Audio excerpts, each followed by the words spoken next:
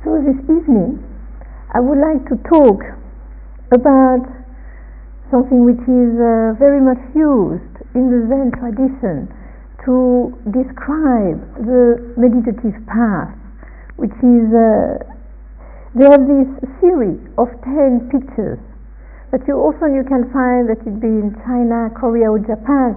You can find them around the walls, and they will be either with various colored paintings or they will be with brush stroke. And it's a series of 10 images, and they call the 10 ox herding picture. Everybody know what an ox is? Because sometimes people wonder, ox, what's an ox?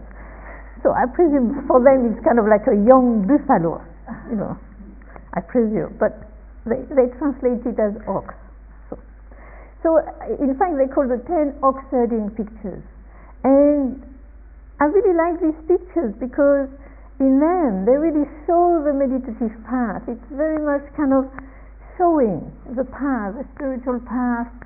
And of course all these images you can always understand in various ways. So the way I like to look at them is a little to look at in general the spiritual life and also in terms of the meditation practice. So I will kind of weave these two in and out.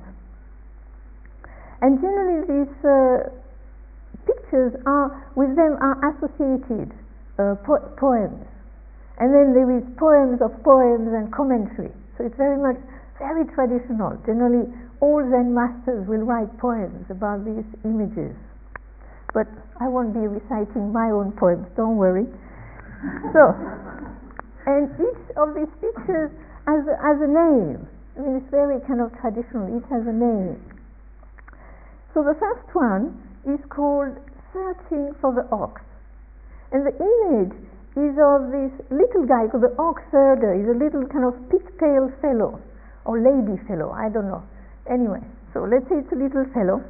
And he's kind of, in this picture you have the little fellow kind of looking a little kind of not totally sure where he is and what he is doing, but looking like he's kind of looking for something. And then you have little birds, you have little generally painting of the bird, the trees. And what you have the feeling with this image is that there is this little ox herder kind of wondering, where is the ox? And so kind of there is all kind of sound and all kind of thing, and is this it? And in a way I think this image is very much about ourselves at various points in our life, when in a way we feel we're looking for something, but we might not even know what we're looking for. It's kind of like this, something is missing. There is some feeling that we might get all kind of things. I mean, I think often there is this idea that if I get this, if I get that. So often we think, oh, if I get a relationship, or if I get a house, or if I get a good job, or if I get this, if I become a monk, if I do this, if I do that. That's something. In a way, there is this yearning. There is this kind of, we're looking for something. And I remember when I was very young, I mean, from a very young age 11, I wanted to go. I mean, my parents were lovely. I mean, they're really nice, really friendly, no problem at home. But I wanted to go. And I would spend daydreaming about going somewhere. And I thinking, well, I can't go now. They're going to worry about me if I go age 11. So I kind of restrained myself. But it was amazing, that kind of urge to go. It was very kind of inchoate. And then there is the next picture, which is called Seeing the Footprints. And there you have the little ox herder is there, little fellow is there, and there are footprints. And they do look like ox footprints, not elephant footprints. So it's kind of, in this picture there is this kind of like, what is missing start to become clearer. We kind of start to have an inkling. What is it, we're kind of looking for? What is it we're yearning for? And it seems to me in a way it's kind of like this picture is about finding traces. And it's at the time where we might, in a way, start to become inspired or interested in ideas, maybe spiritual ideas, meditative ideas. You might read books, you might listen to talks, but I think there it's still kind of quite far away. In a way, it's just footprint, it's just traces. It's just kind of, in a way, often traces on papers. And I remember when I was around age 19, I had left home, of course, and as soon as I could, I went. And so I was, at that time, for some reason, we were all reading Krishnamurti. And, and I was very taken by this writing, I thought, wow, this is amazing, yeah. So finally I decided, to take the book and to go to the mountain and to, since it was easier that way, to fast for 2 or 3 days and really kind of, be with the book and try to do what it says. So I went with my book, a blanket, up the mountain. And then I would sit there, as he said, you are in nature, you kind of, and generally his message was look, be aware. And so I would sit there, I would look. I would reread the book, look. And nothing happened whatsoever. So finally I gave up after a day and a half. Because in a way it was still just traces. It was just still quite far away, still exotic, still quite separate, away from myself. And then there is a third picture, which is called Seeing the Ox. And I love this picture because generally what you only see is actually the bottom of the ox with the tail. So there is like these big bushes and the ox there is kind of like, oh, there it is. But actually the idea is that, you see the bottom here, you see the bottom there, you see it there. It kind of not staying still, that bottom and that kind of fleeting tail, And it seems to me that in a way this picture of seeing the ox, kind of fleetingly seeing the ox, is when, in a way, we kind of decide we really feel, yes, I want to do meditation, I want to do something spiritual or something kind of which has to do with that. And we're not sure. We're not really sure. So we hear this, we try that. And I know for about 2-3 years, I did not try everything because in those days there was not that much. So this was in 73, 75. So in those days it was much less than now. Now it's a supermarket. It's a Tesco of spirituality. But in those days it was not so. So, you kind of really tried what was around. And so I kind of tried Taoism by correspondence. That was interesting. Then I tried a kind of energetic meditation naked. That was again kind of a bit weird. Then I tried Sufism, this kind of Sufi prayer. That was kind of alright, but I don't know, something did not correspond to what I wanted to do. But again and again, I would just try these things because my friend did this, they did that, so I would just try these various things. But for some reason, they did not gel. And I think there is this stage where we're interested. We kind of want to do something. We want to really try. We really, we want to go beyond just the words. But it's strange. This kind of thing, it takes some time. Sometimes straight away you find somebody. Because I saw great lamas. I was twice at the special black hat ceremony, and I was at this and that. Anything. You went. But still it did not gel. And I think it's kind of like there is that stage where we're really looking, trying this and that, but not really finding it yet.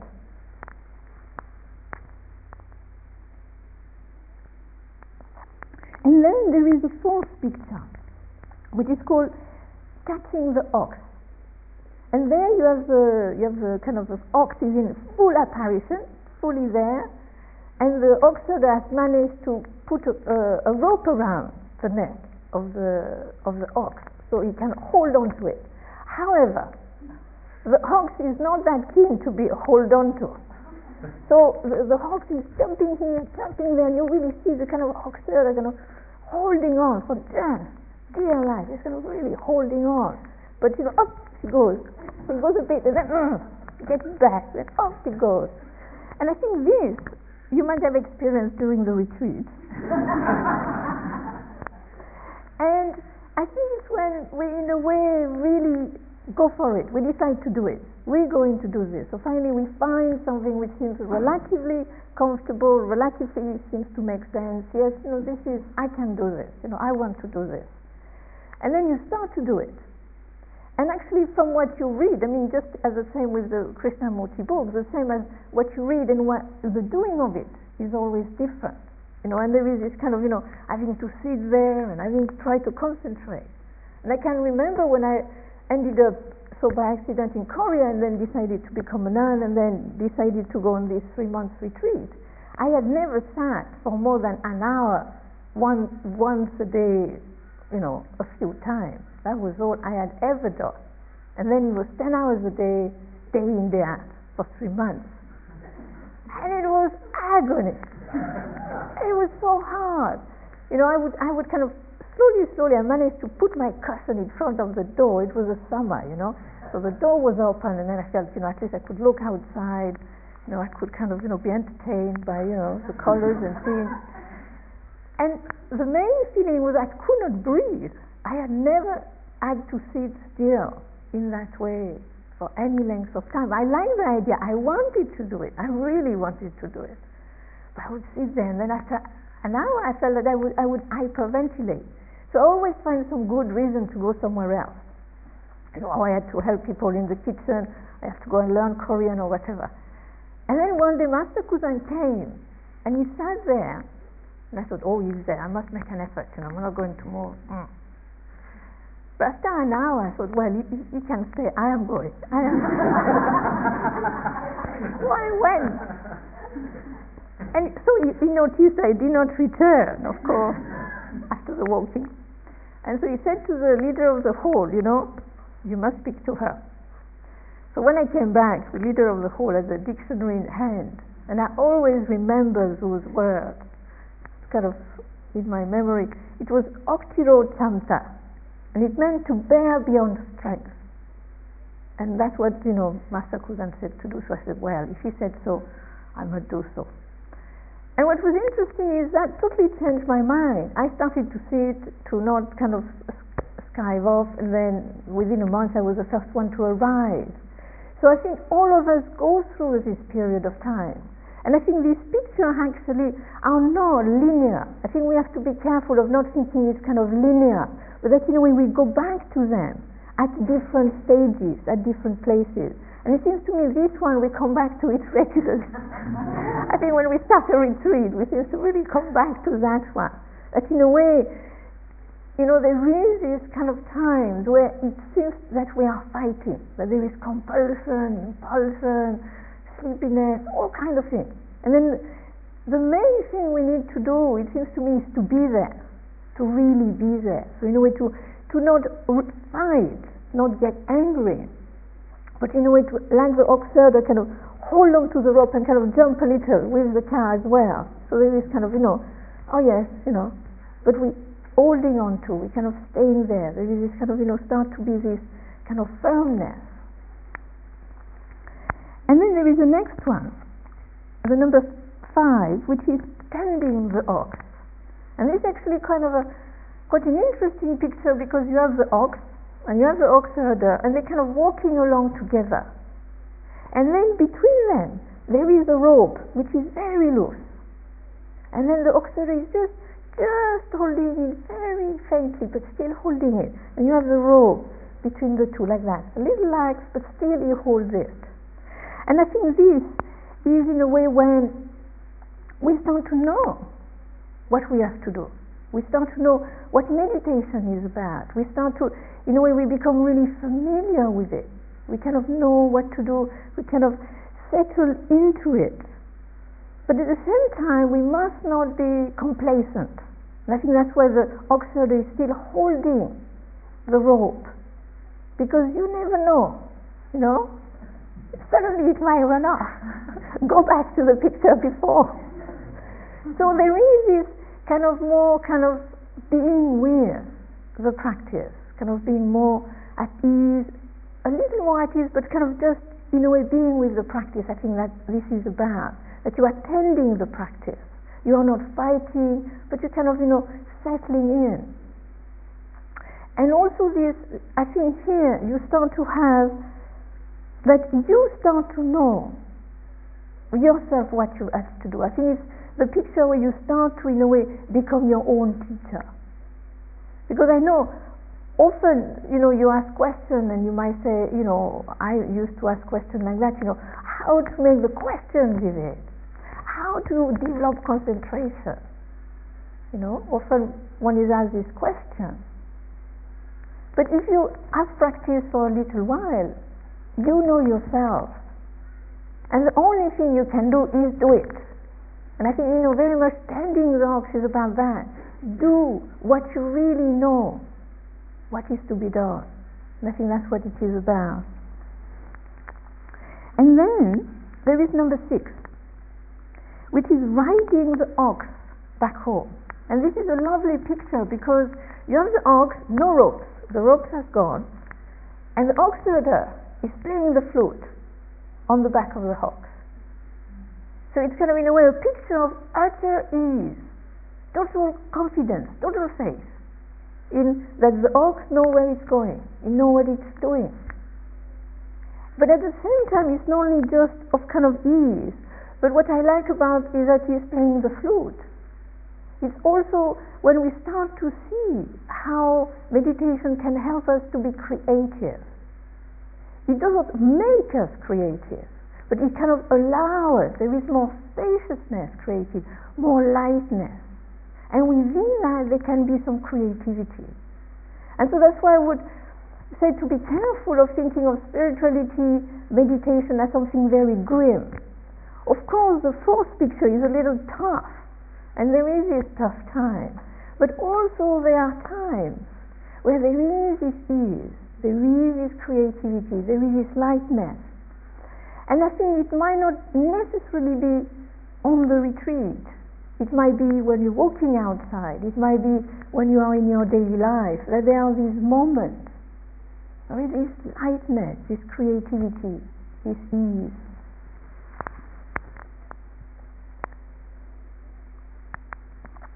And then there is the 7th picture,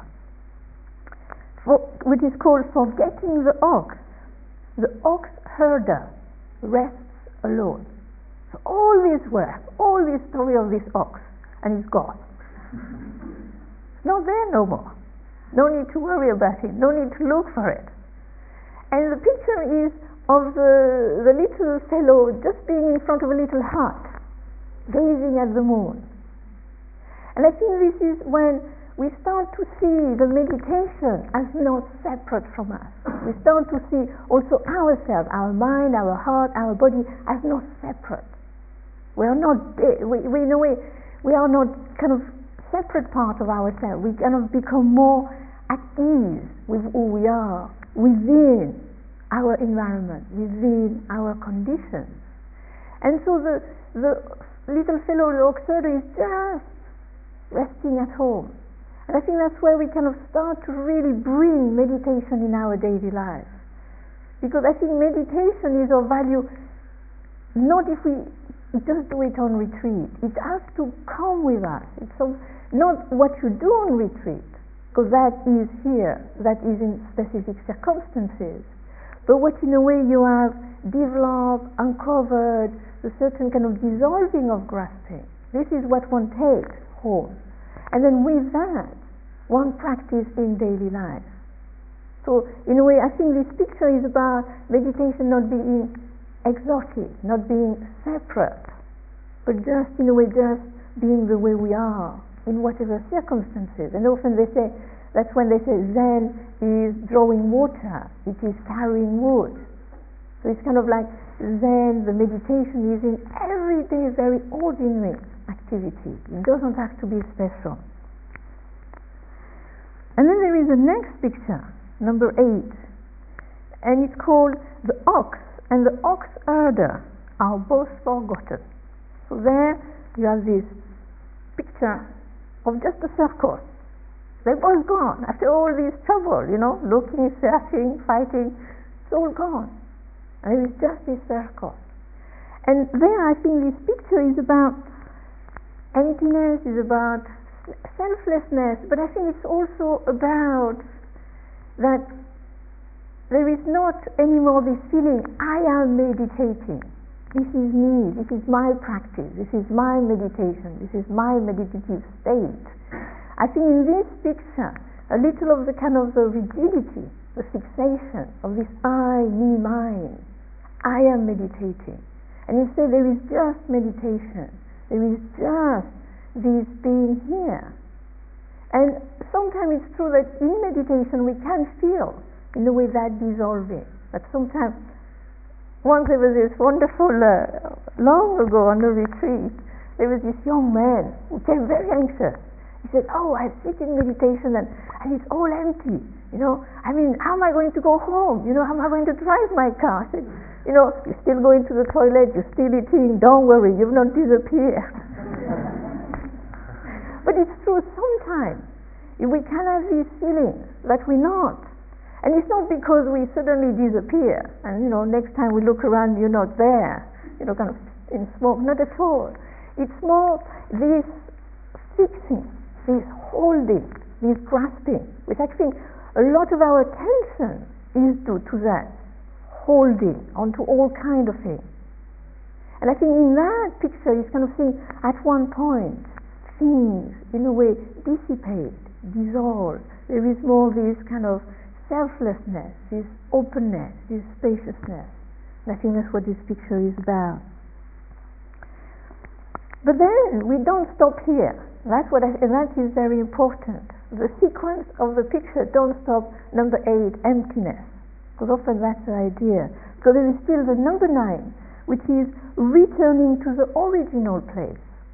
And there you have the picture, and there is just trees, bamboos, flower blossom, whatever. Generally something of nature. And it's kind of showing us that in a way emptiness is not the end, is not the goal, it's just in a way a passageway, an entranceway. And then you in a way come back to the world, but with being very connected to the world. I think this picture is about interdependence. And I think we have to be very careful about this idea that meditation is about having very special experiences, especially of emptiness. Because in the Zen tradition, there's such an emphasis on satori, on feeling this, feeling that. You read some of these books, I think it's a good book in a way, but I think often if you read it, it kind of makes you really feel bad. It's the 3 pillars of Zen, because you have a whole section about awakening experience. All these people experiencing emptiness and this and that. So you sit there and say, well, I'm not feeling anything. But you see, I think, you might experience something, but generally it's gone so quickly. And the kind of holding on reasserts itself. So I think it's very important to see this picture as, impermanent, transient. It comes, it goes. And so this 9th picture is very much, returning to the original place, returning to where you started from. But, looking at it in a different way, not feeling so separate, so apart, so closed off. But you really, in a way, they say that everything can teach the Dharma. Everything is a Dharma talk. The sound of the birds, the rooks, the dogs, anything. And not because they have some mystical, suddenly the Buddha appearing in them, but it's more because they are there, and you are there with them, and you can see and be with them in a different way.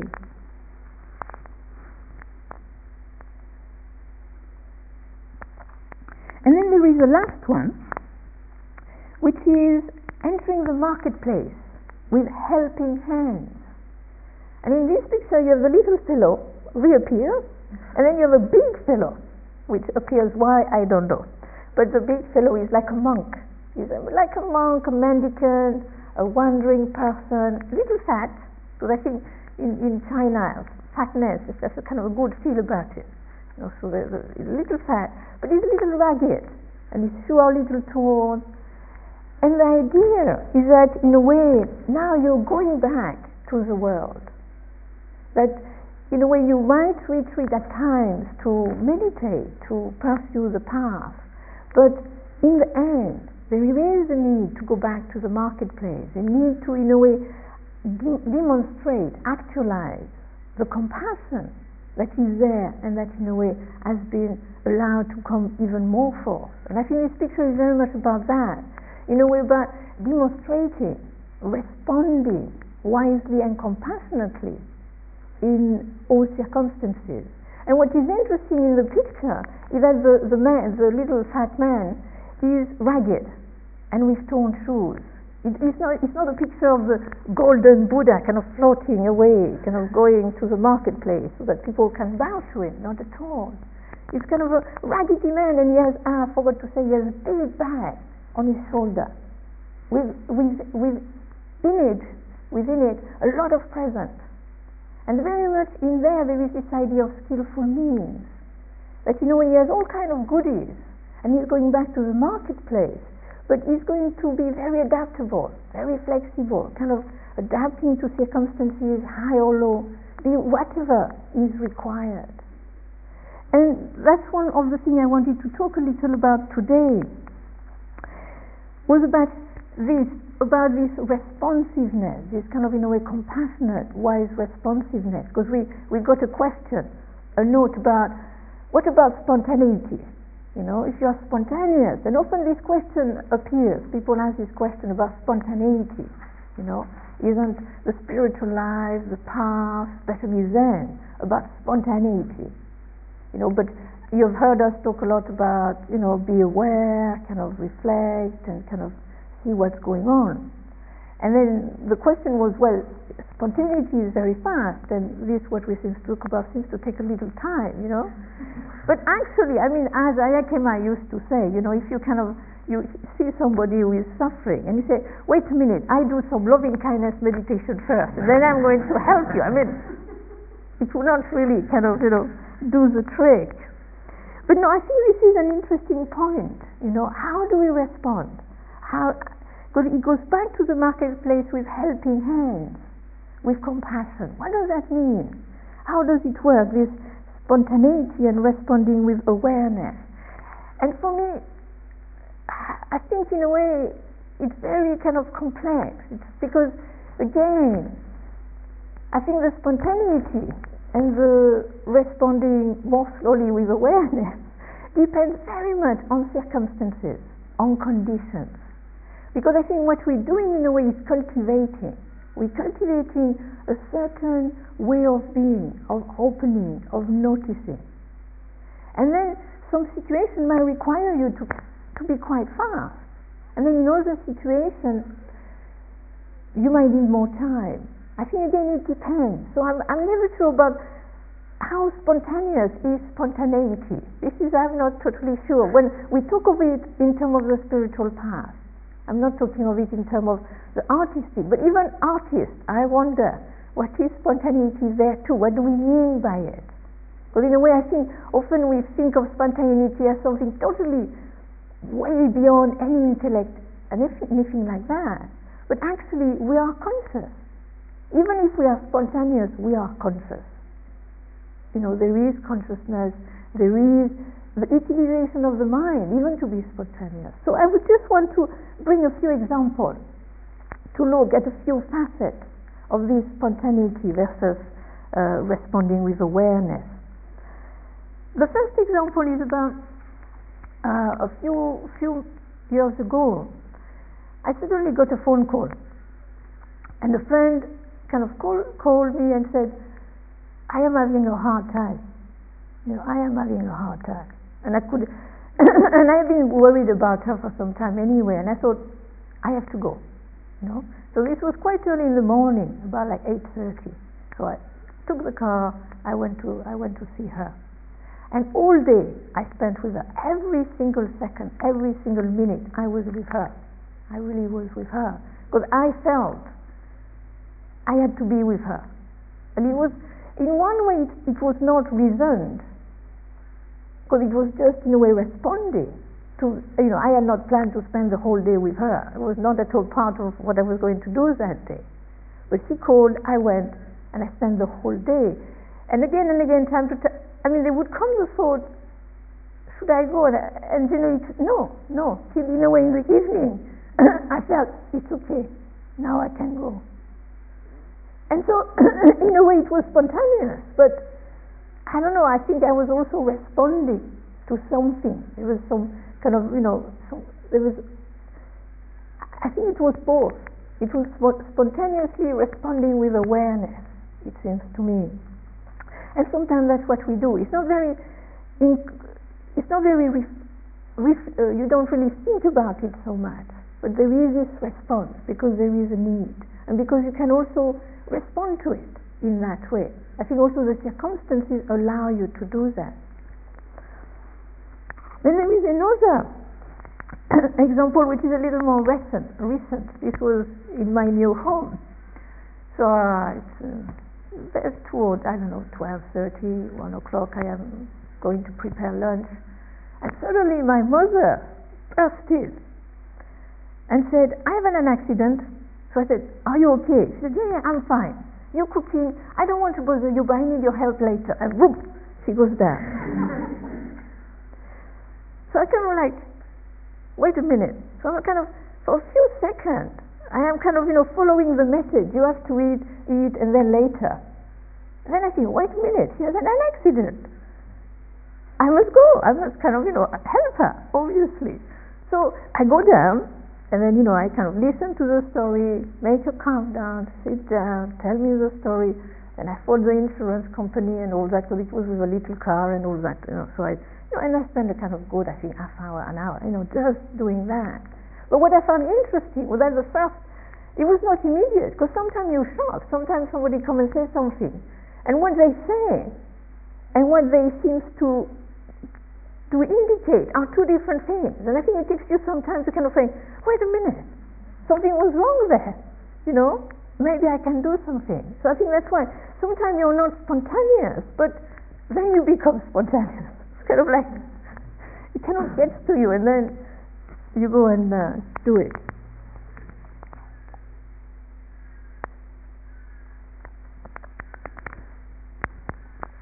Or another experience, which again is a recent one, in our new home, and this one in some way could be seen as spontaneous. So we've worked all day, writing, afternoon, we really worked hard, painting or something, we've cleaned ourselves up, and what we generally do after that, by 6 o'clock, we just sit down on the sofa in the living room. Then we'll put some music. We just sit there, taking a breath. And then we hear little steps. And here is a little niece who comes time to time to stay with my mother, and time to time comes to see what we're doing up here. So she comes. And she enters, there is a music on. And she said, there is music, I am going to dance. So she's 3 years old. And so she needs some cushions, she needs a blanket, so I organize everything. And then we just sit. And so I'm sitting in the sofa, Stephen is sitting opposite in the armchair, and then there is it's quite spacious, so she has to use space. And then she dances. It's not Margot Fontaine, but she danced. And this lasted 20 minutes, more than 20 minutes, I think, And we just sat there. And time to time she would look at us. We were just looking at her all the time anyway, just like that. And she was doing her thing. And it was a very special moment. Very special, not premeditated, nothing. It just seemed all the circumstances, the conditions were so that she could do her thing for 20 minutes, And we are there, we just sat. It was kind of like a meditation on being. That's what I felt. It was just meditation on being. And then she, I don't know what happened, then she kind of went off and had to go to sleep or whatever. But it was quite an extraordinary moment of utter peace, utter being.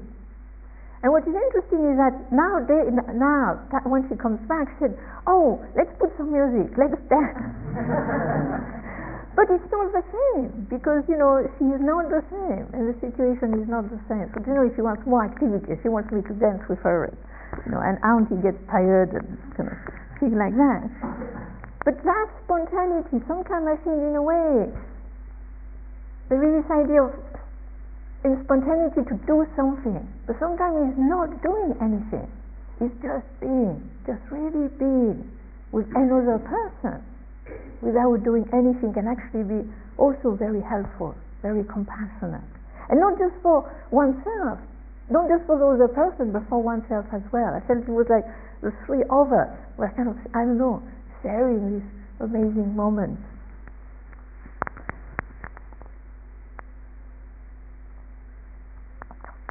And also sometimes I think we can have spontaneous moments, and they're not wise whatsoever. You see, I think this is one thing we have to, and I know for myself, wisdom. Wisdom is so important. Inquiry is so important. Because I remember long ago, I was in Korea, I was a bit hungry, so I bought some peanuts. And in Korea, you can't eat by yourself. I mean, this is like, taboo. You have to eat with other people. And I was in the bus, and I was eating my peanuts, and spontaneously, I wanted to give them to somebody else, of course, to share, And I saw a little boy. I said, oh yes, Spontaneously, I kind of, gave the peanuts to this young boy. And within 2 minutes, it was a disaster. There was peanuts everywhere, and he was too little to eat peanuts anyway, and etc. And I realized, I wanted to give something, spontaneously, but it was for myself, not for him whatsoever. So in a way, I think we have to be careful of, this, I have to express myself, I have to give. I would say be a little careful and kind of a little wisdom around it. I think, is vital for it to be what I would call, in a way, a kind of a wise, skillful, compassionate spontaneity. And I think according to circumstances, it might be faster or it might be slower or whatever. And also I would like to tell a story about a Zen artist, a Zen painter. Because you see this calligraphy, of this kind of just this kind of black thing, on a piece of paper. And you think, my, that's amazing, this is a spontaneous moment. And there was this lady, I had seen her calligraphy, and I really liked her, liked the calligraphy, so I really wanted to meet her. And we went to meet her, and she was what was wonderful is she was a really, really ordinary housewife, Korean housewife. I mean, she looked totally ordinary. She could not have been more ordinary. It was wonderful. And at the same time, she was this very kind of knew about tea, and she has these teacups dating from 1300. She was kind of very, and and it was all very refined. And then she was very keen on Stephen because he was so white. She thought he was a great literary person, meaning he stayed indoors and read all day. And so we are there with her, and then we say, we would really like, to see you do calligraphy, and that would be, really. So I said, okay, I'll do some calligraphy. So she sits, cross-legged. She put a pile of papers, about 10, 15 pieces of paper. She has the ink, which was already prepared, and then for the next 15 minutes, she just take a piece of paper, boom, another piece of paper, boom. And she does that, and we kind of watching this. And time to time she does that well, and she, and then she put it on another side.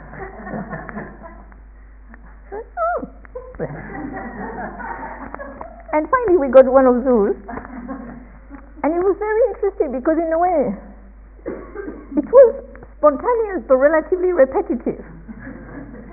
And that's what they do. You see, Zen calligraphy, Zen painting, what you see seems to be so free and so on the moment. They do it. I mean, I've seen them several times. They just do it. And then one will for them seems to really something is captured in themselves, in the paper, something kind of gel in a way, and that they will put aside. But I thought it was interesting in terms of kind of spontaneity and kind of a wise response. So in a way, I think when we talk of this spontaneity and wise response, I think that is back to what I said already. There is what we cultivate, what we develop, which in a way will allow us to be more spontaneous in a kind and compassionate way. I think there is also what is there already, what is there in us, and that at any moment can respond, like me responding to that friend. It was there in me to respond and to be with her, and to, in a way, held her for that day. And also I think it's also a little according to conditions. And so I think that there can be a little of a teaching about, can we help our conditions so we are more naturally, compassionately responsive? And can we notice what is it that is an obstacle to that? And I think in our daily life, one of the greatest obstacles to respond compassionately is busyness. You are busy, you don't think of anything else. Somebody might kind of be dying. Well, wait a minute, later, when I'm not so busy, I'll be there. Oh, I'm a compassionate person, I'll be there then. No, I can do it then, but not now, not now. Very interesting. If we are very busy, it's kind of like we kind of grasp at the busyness and we don't see anything. Or when we're stressed, again the same thing. And so there are many different conditions which in a way I think close us off. But I think in order to be spontaneous, in a way there needs to be an openness, there needs to be a certain opening, a kind of a presentness to what is, a kind of a meeting of circumstances, a meeting of the environment, a kind of a being there and responding. And so that's why I think spontaneity is essential at the level of being there, that you're present to these circumstances. You're not 2 hours before kind of already start to think what you're going to do 2 hours later, so that you can truly be compassionate then. But it's more that in many different ways we cultivate so that when it's demanded of us and it's really there, we can in a way be there for it without having to prepare for it. And so I'll just finish with a last story, which is a little about that, in a way being in the moment, being spontaneous to what is. So this one is a bit kind of a radical story in a way. It's about Aung San Suu Kyi, who is I presume most of you might have heard of her. She's a Burmese Buddhist activist. I mean, she's a political activist who is a Buddhist, because everybody is Buddhist. The nasty guys and the good guys are all Buddhists. So the fact she's a practicing Buddhist, and at the same time she's a political activist who has been under house arrest and had all kind of thing happens to her, and it's quite a difficult situation.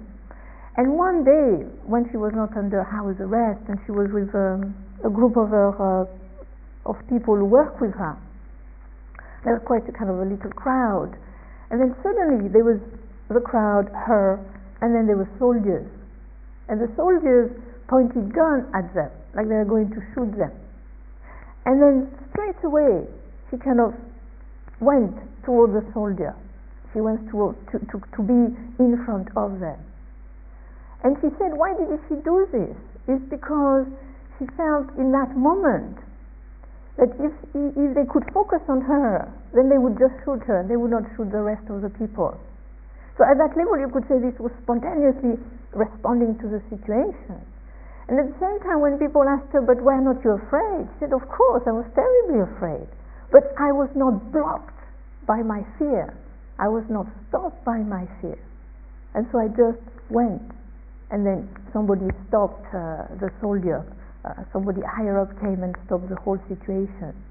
But it was interesting that there was that spontaneity, but at the same time it was reasoned in a way. She had kind of, in a way, so I think it's kind of like wisdom, in a way, comes up. There is this wisdom and compassion comes up, can come up like that naturally. So, this is. Thank you.